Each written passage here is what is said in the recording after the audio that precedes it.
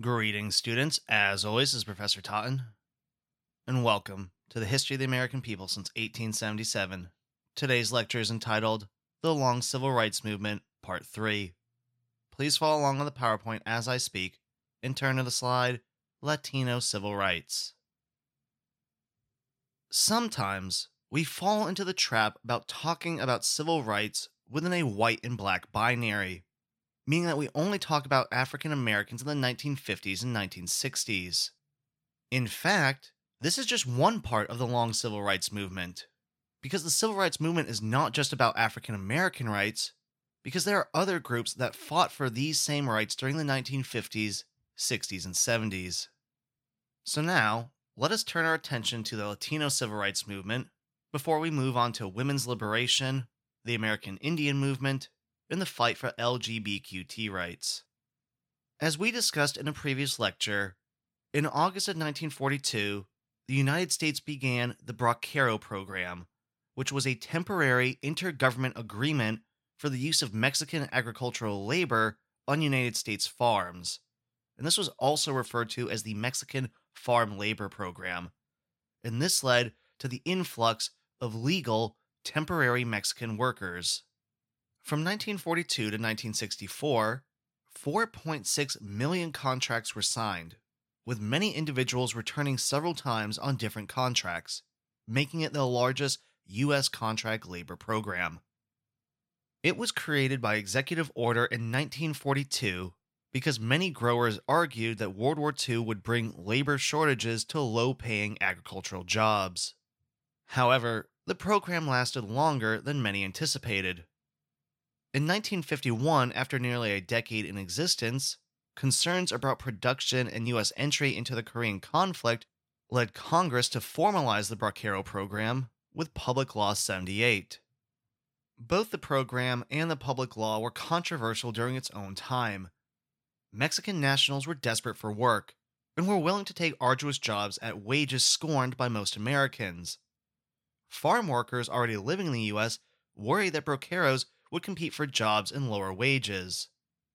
Workers, too, were supposed to theoretically get safeguards to protect both Mexican and domestic workers, but in the end, many of the guarantees about employment, housing, sanitation, and other concerns were never met by the U.S. government. Employers also skirted rules for the Braceros. They were only supposed to hire these individuals when there was a certified domestic labor shortage, but in fact they began using them as strikebreakers, and they benefited from the plentiful cheap labor, which allowed them to drop farm wages, which hurt domestic and immigrant farm laborers. While farm workers continued to be exploited, Latino American citizens faced social harassment. In 1943, Los Angeles erupted in the Zoot Suit riots, which was the worst race riot in the city to that date.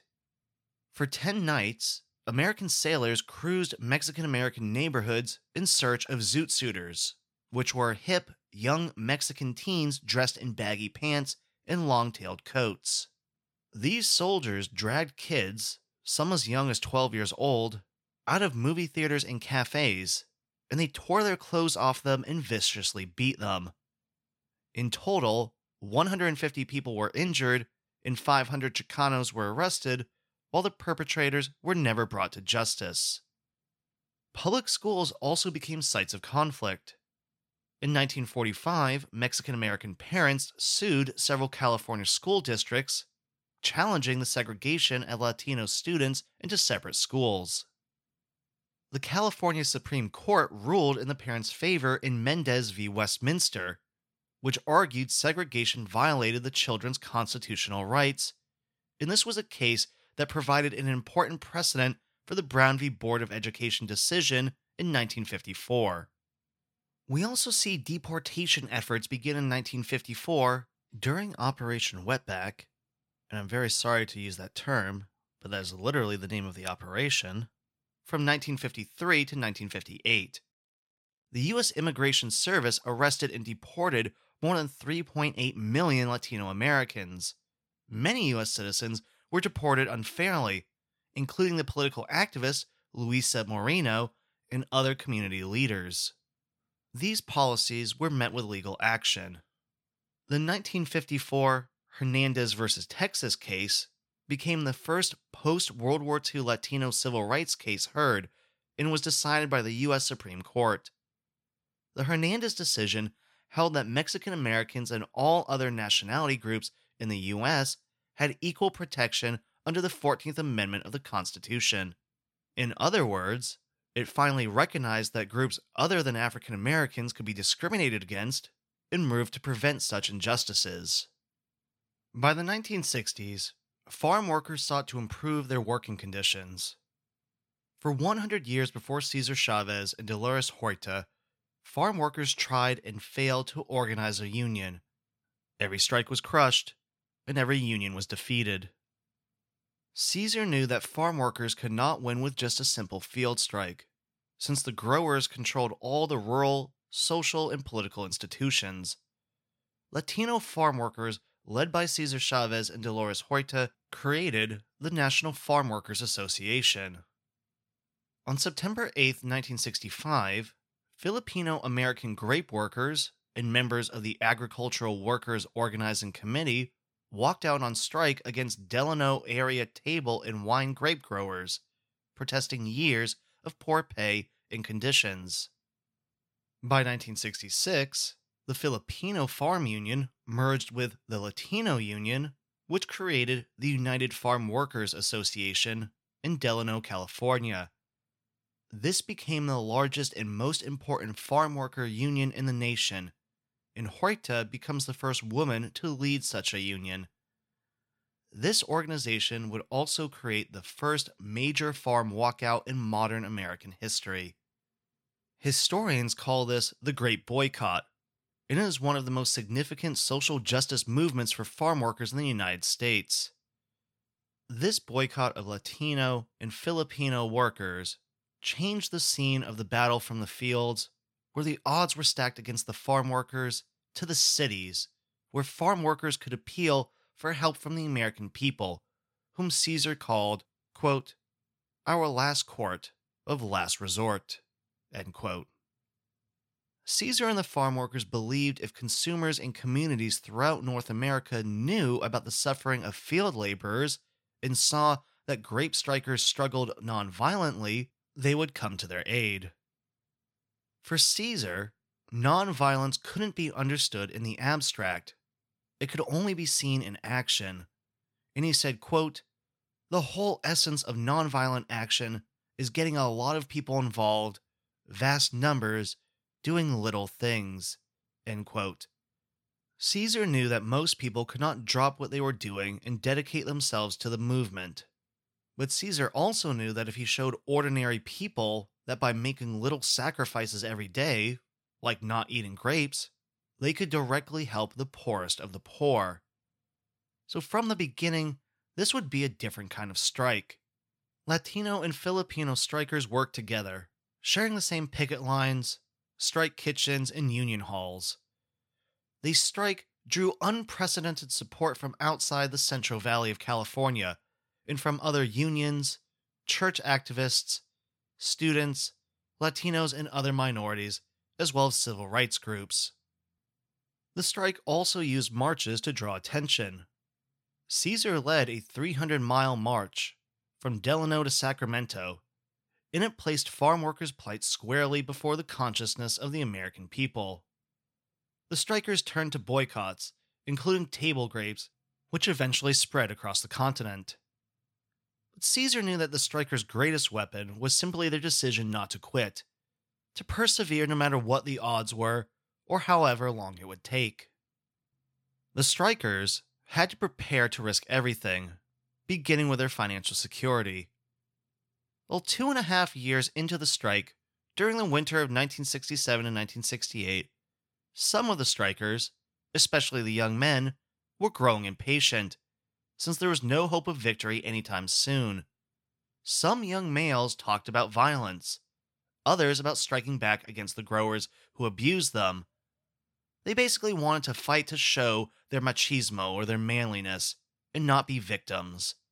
Some of the strikers even equated nonviolence with inaction or cowardice. But Caesar believed exactly the opposite. He believed nonviolence is more powerful than violence, that it supports you if your cause is just. For Caesar, nonviolence was more than just a tactic or a strategy. He once wrote, quote, "However important the struggle is, and however much misery, poverty, and exploitation exist, we know that it cannot be more important than one human life." End quote. Caesar did not just lecture or order people around, he led by example. So in February 1968, following the example of Gandhi, Caesar began fasting and rededicated the movement to nonviolence. For 25 days, he went without food and only drank water. The fast actually divided the UFW staff. Some didn't understand why Caesar was doing it. Others were worried about his health. But the farm workers understood. A Catholic Mass was held daily near where Caesar was fasting in a tiny windowless room of an adobe-walled gas station at the 40 Acres, which was the UFW headquarters outside of Delano. Hundreds and then thousands came. In just 25 days, Caesar lost 35 pounds, and his doctor said that his life was in danger. But the fast worked, and all talk of violence stopped. Dr. King personally wrote Caesar, expressing his admiration and solidarity. Senator Robert F. Kennedy described Caesar as a hero. After 25 days, the fast ended, but the grape strike continued, as did the boycott. This boycott connected middle-class families in big cities with poor farm workers in the California vineyards. Millions stopped eating grapes. At dinner tables across the country, parents gave children a simple and powerful lesson in social justice. By 1970, the grape boycott was a complete success. Table grape growers at long last signed their first union contracts, granting workers better pay, benefits, and protections. So as you can see, standing up for what you believe in and sacrificing can work. While farm workers saw moderate improvement, school districts continued to suppress Latino culture. In 1968, Latino high school students in Los Angeles staged citywide walkouts protesting their unequal treatment by the school district. Prior to these walkouts, Latino students were routinely punished for speaking Spanish on school property. They were not allowed to use the bathroom during lunch and were actively discouraged from going to college. Those who took part in the walkout were subjected to police brutality and public ridicule, and 13 were arrested on charges of disorderly conduct and conspiracy. However, the walkouts eventually resulted in school reform and an increased college enrollment among Latino youth. That same year, in 1968, the Mexican American Legal Defense and Education Fund opened its doors, and it became the first legal fund to pursue protection of civil rights of Mexican Americans. Throughout the 1970s, progressive organizations based in Mexican, Filipino, Arab, and other immigrant communities began organizing documented and undocumented workers. Together, they strove towards legalization and union rights against INS raids and against brutality from ICE and other immigration organizations. While there have been great advances, the country still has a great deal of anti-immigration sentiment that is used in American politics, despite a bipartisan history of reform.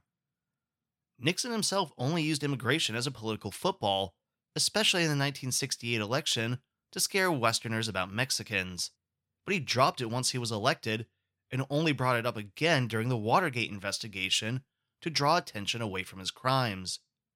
Ronald Reagan, who used a great deal of anti-immigrant rhetoric, also embraced amnesty. Reagan proposed the single largest amnesty for illegal immigrants in the 1980s, and simultaneously removed federal oversight of farm hiring practices, which caused even more illegal immigration. The larger point is that the Latino civil rights movement is not just about voting, it's about the terrible conditions that Latinos are forced to work in. Please advance to the next slide entitled Women's Liberation. In the 1950s and early 60s, women could not sign a loan without their husband's approval. There were gender quotas in college classes, and women routinely suffered workplace harassment and discrimination with little legal recourse.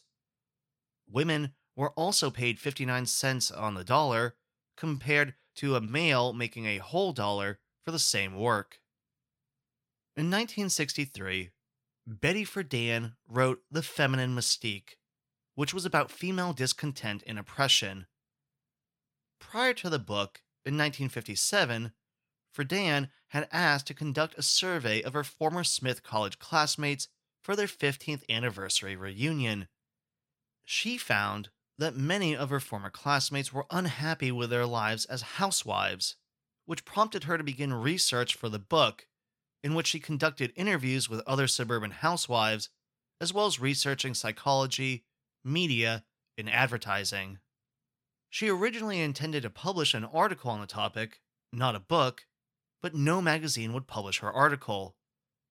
So during 1964, The Feminine Mystique became a best-selling nonfiction book with over 1 million copies sold. In her work, Friedan challenged the widely shared belief in the 1950s that, quote, fulfillment as a mother had only one definition for American women after 1949, the housewife mother, end quote. Her book will help touch off second wave feminism, which focused on correcting female inequality. Second wave feminism is a period of feminist activity and thought that began in the early 1960s and eventually spread throughout the Western world and beyond. While first wave feminism had focused mainly on suffrage and overturning legal obstacles to gender equality, like voting rights and property rights, second wave feminism broadened the debate to a wide range of issues, such as sexuality, family, the workplace, reproductive rights, de facto inequalities, and official legal inequalities. Second wave feminism also drew attention to domestic violence and marital rape issues, which led to the establishment of rape crisis centers and battered women's shelters, as well as changes in custody and divorce law. Feminist owned businesses such as bookstores, credit unions, and restaurants were among the key meeting spaces and economic engines of the movement. In terms of legal changes, second wave feminism pushed the Equal Pay Act of 1963, which attempted to ban wage disparity based on sex, so it dropped unequal pay to 80 cents on the dollar by 2004. 3 years later, the National Organization for Women was formed, and this group was a complement to the NAACP in that it was also focused on legislative lobbying. They tried to bring women into the mainstream of society, and they wanted the same privileges and responsibilities as men. In this era, protests were huge for the women's liberation movement. Women were out in the streets in force throughout the 60s and 70s, because protests were the best way to grab the nation's attention, and the more inconvenient they were, the better. So, these women are going to cause traffic delays, occupy buildings, stage sit-ins, and women's rights activists even protested outside the Miss America pageant, as well as federal and local government buildings. Medical science also contributed a tool to assist women in their liberation. In 1960, the U.S. Food and Drug Administration approved the birth control pill, freeing women from the restrictions of pregnancy and childbearing. Women who were able to limit, delay, or prevent reproduction were freer to work, attend college, and delay marriage. Within 5 years of the pill's approval, some 6 million women were using it. And the pill was the first medicine ever intended to be taken by people who were not considered traditionally sick. And it could also be used to alleviate other female health issues. At the time, some conservatives saw this as a possible means of making marriages even stronger by removing the fear of an unwanted pregnancy and improving the health of women. Its opponents, however, argued that it would promote sexual promiscuity, undermine the institutions of marriage and the family, and destroy the moral code of the nation. Thus, by 1965, 30 states had made it a criminal offense to sell contraceptive devices. So in 1965, the Supreme Court ruled in Griswold v. Connecticut that an earlier law against birth control violated the right to marital privacy. This decision soon led many single women to also use contraceptives, and this reproductive freedom allowed women to take charge of their bodies and precipitated the sexual revolution that was to follow. While NOW was seen as a more tame civil rights organization, the Women's Liberation Branch consisted of a younger, educated middle class white women who had been active in the civil rights movement as well as the students' movement. They were more radical and confrontational and viewed the fight of feminism as a war between men and women. They wanted to revolutionize American society and spent much time attacking the stereotypical view of women. Some of these women advocated a separation rather than an integration and can be likened to the Black Power movement of the Civil Rights era. In fact, some women compared the situation of their sisters to that of African Americans and said, quote, "The assumption of male superiority is as widespread and deeply rooted and every bit as crippling to the woman as the assumptions of white supremacy are to the Negro." End quote. As I alluded to earlier, these women ended up protesting the 1968 Miss America pageant, which they felt exploited these girls. They set up freedom trash cans, and women were encouraged to throw away their false eyelashes, their makeup, their hair curlers, their bras, and their girdles. Naturally, the media described them as bra burners, though they never actually burnt their bras. And so, as you can see, much of the coverage of these women was going to skew against their favor. As a result of second wave feminism, a conservative backlash then occurred, and this was directed primarily against the Equal Rights Act, which stated that equality under the law could not be abridged on account of sex, and it was passed by Congress fairly easily in 1972. Then, the amendment was sent to the states, and ratification seemed almost certain. But the conservative female, Phyllis Schlafly, organized opposition to the ERA, and we will now listen to why she opposes the ERA, so please click on the link on the PowerPoint and listen to the first 5 to 10 minutes. As you saw, by the late 1970s, the momentum behind the amendment had died because of the rising chorus of objections to it from people, including many anti-feminist women, who feared that it would disrupt traditional social patterns. By 1982, the amendment had finally died when the 10 years allotted for the ratification expired. At that deadline, the ERA had been ratified by 35 states, just 3 states short of the required 38 to put it in the Constitution.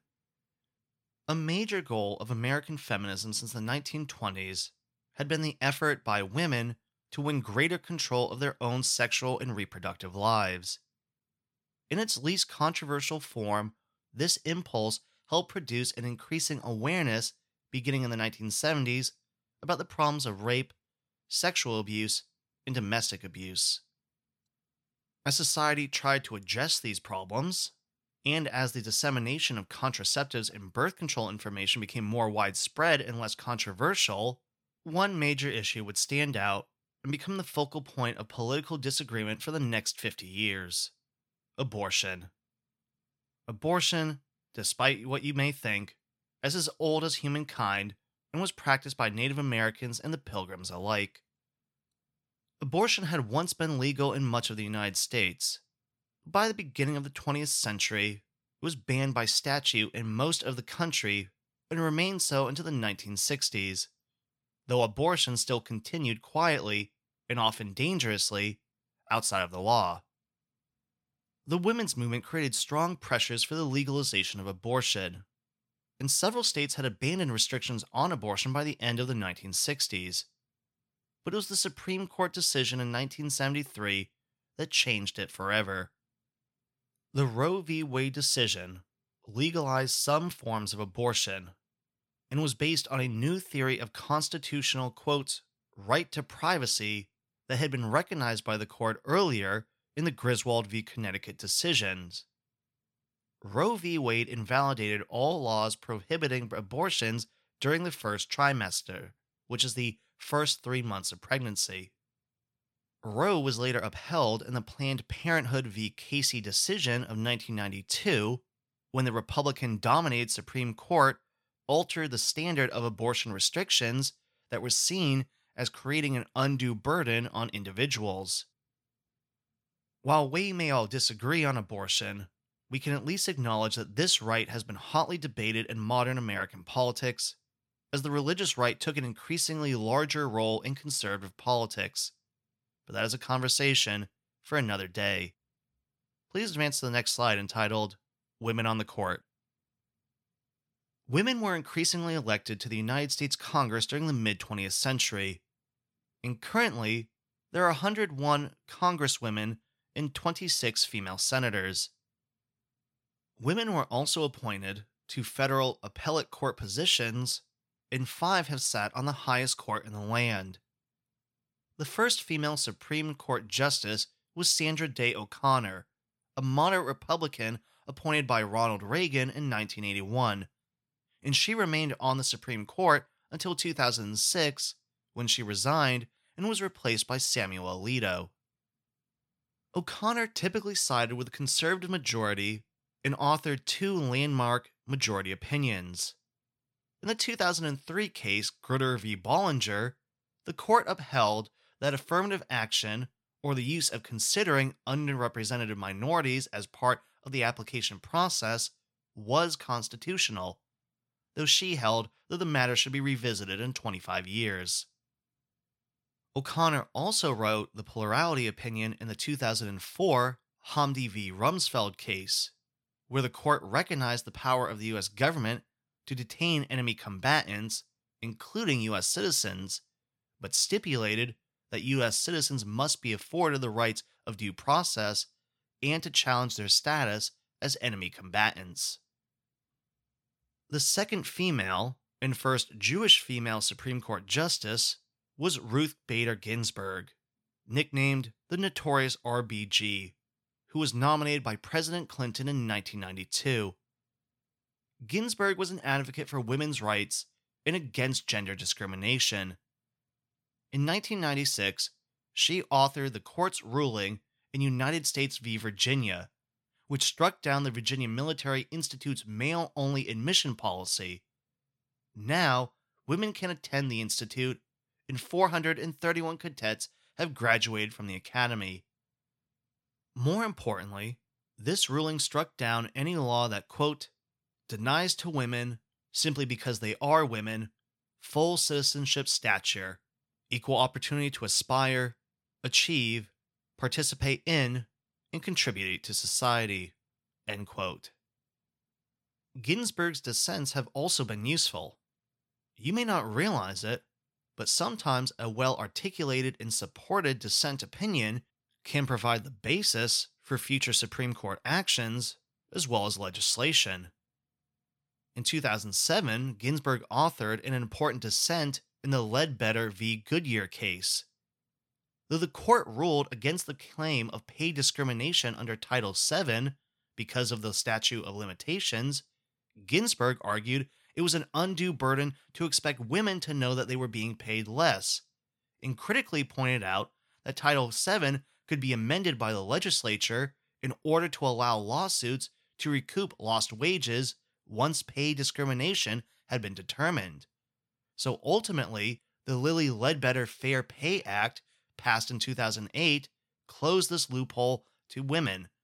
So Justice Ginsburg directly contributed to closing this loophole. Unfortunately, Justice Ginsburg died in September 2020 and was replaced 1 week before the 2020 election by Amy Coney Barrett. Please advance to the next slide entitled Native Rights.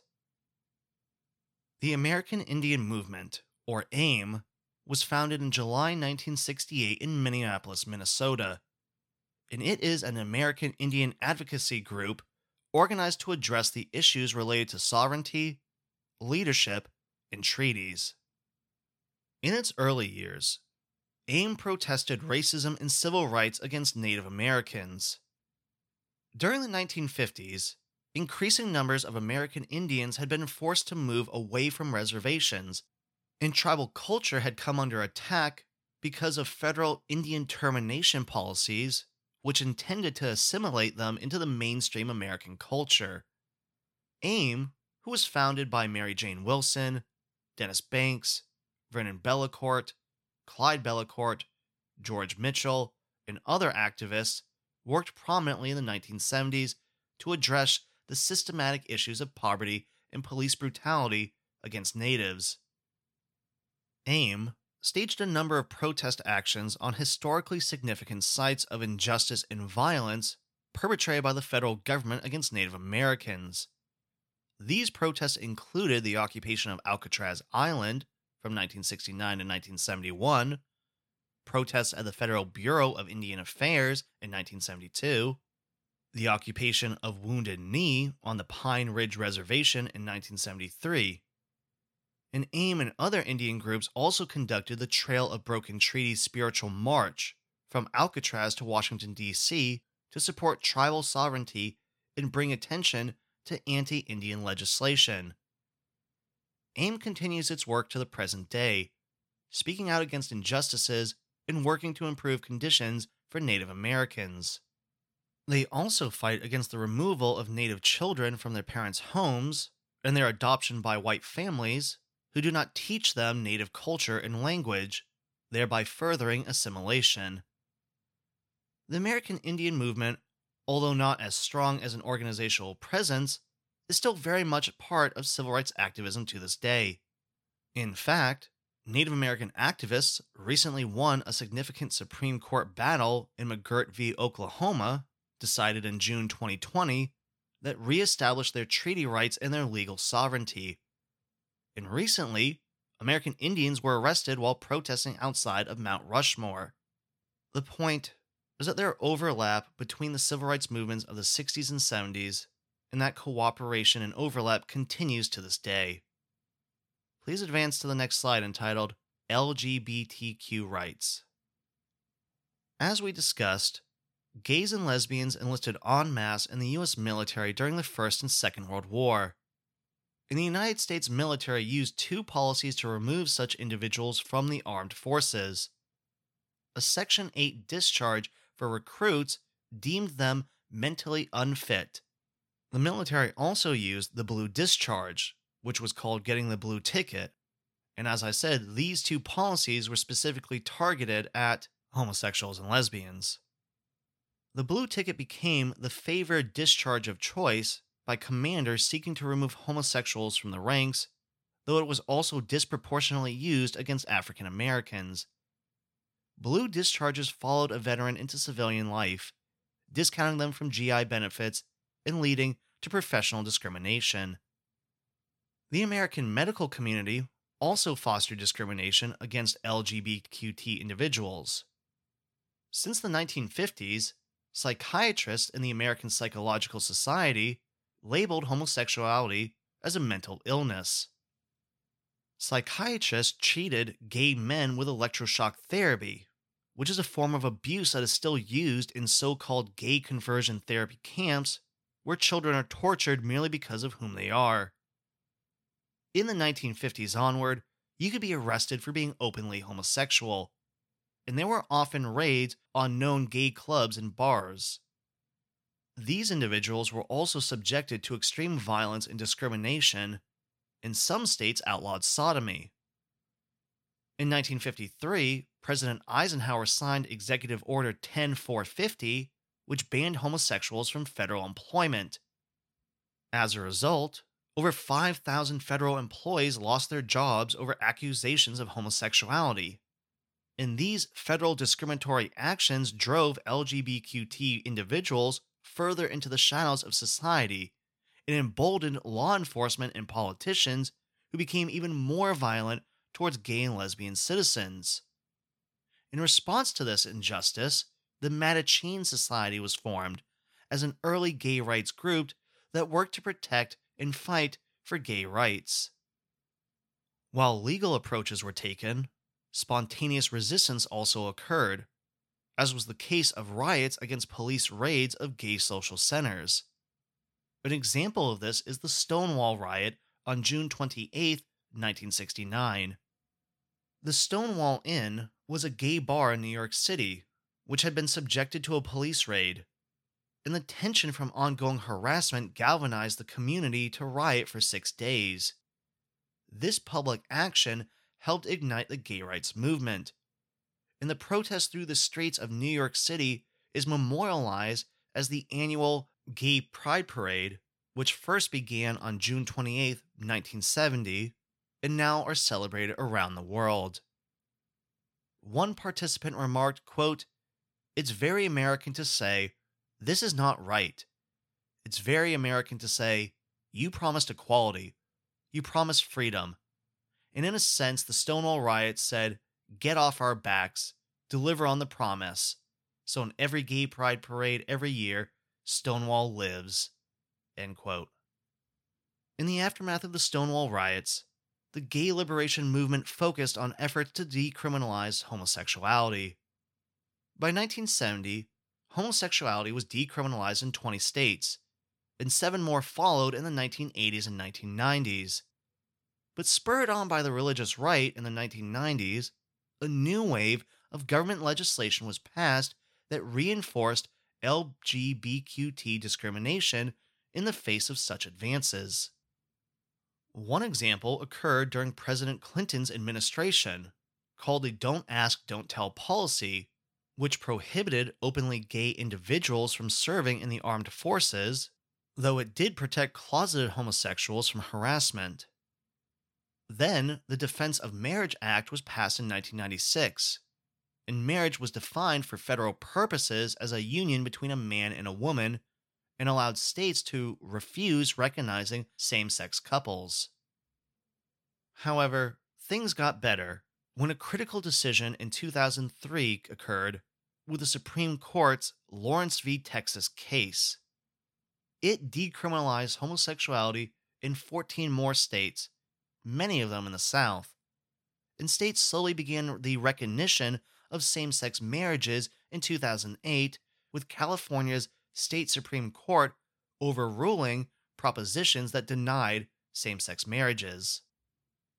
In addition, during President Obama's presidency, a number of important gains were made for the LGBTQ community. The Matthew Shepard and James Beard Jr. Hate Crimes Prevention Act of 2010 included gender identity as a protected class in federal hate crime legislation. In addition, some federal benefits were extended to LGBTQ federal employees, and the Don't Ask, Don't Tell policy was repealed in 2010. Most critically, on June 26, 2015, the U.S. Supreme Court held in a 5-4 decision called Obergefell v. Hodges that the 14th Amendment requires all states to grant same-sex marriages and recognize same-sex marriages granted in other states.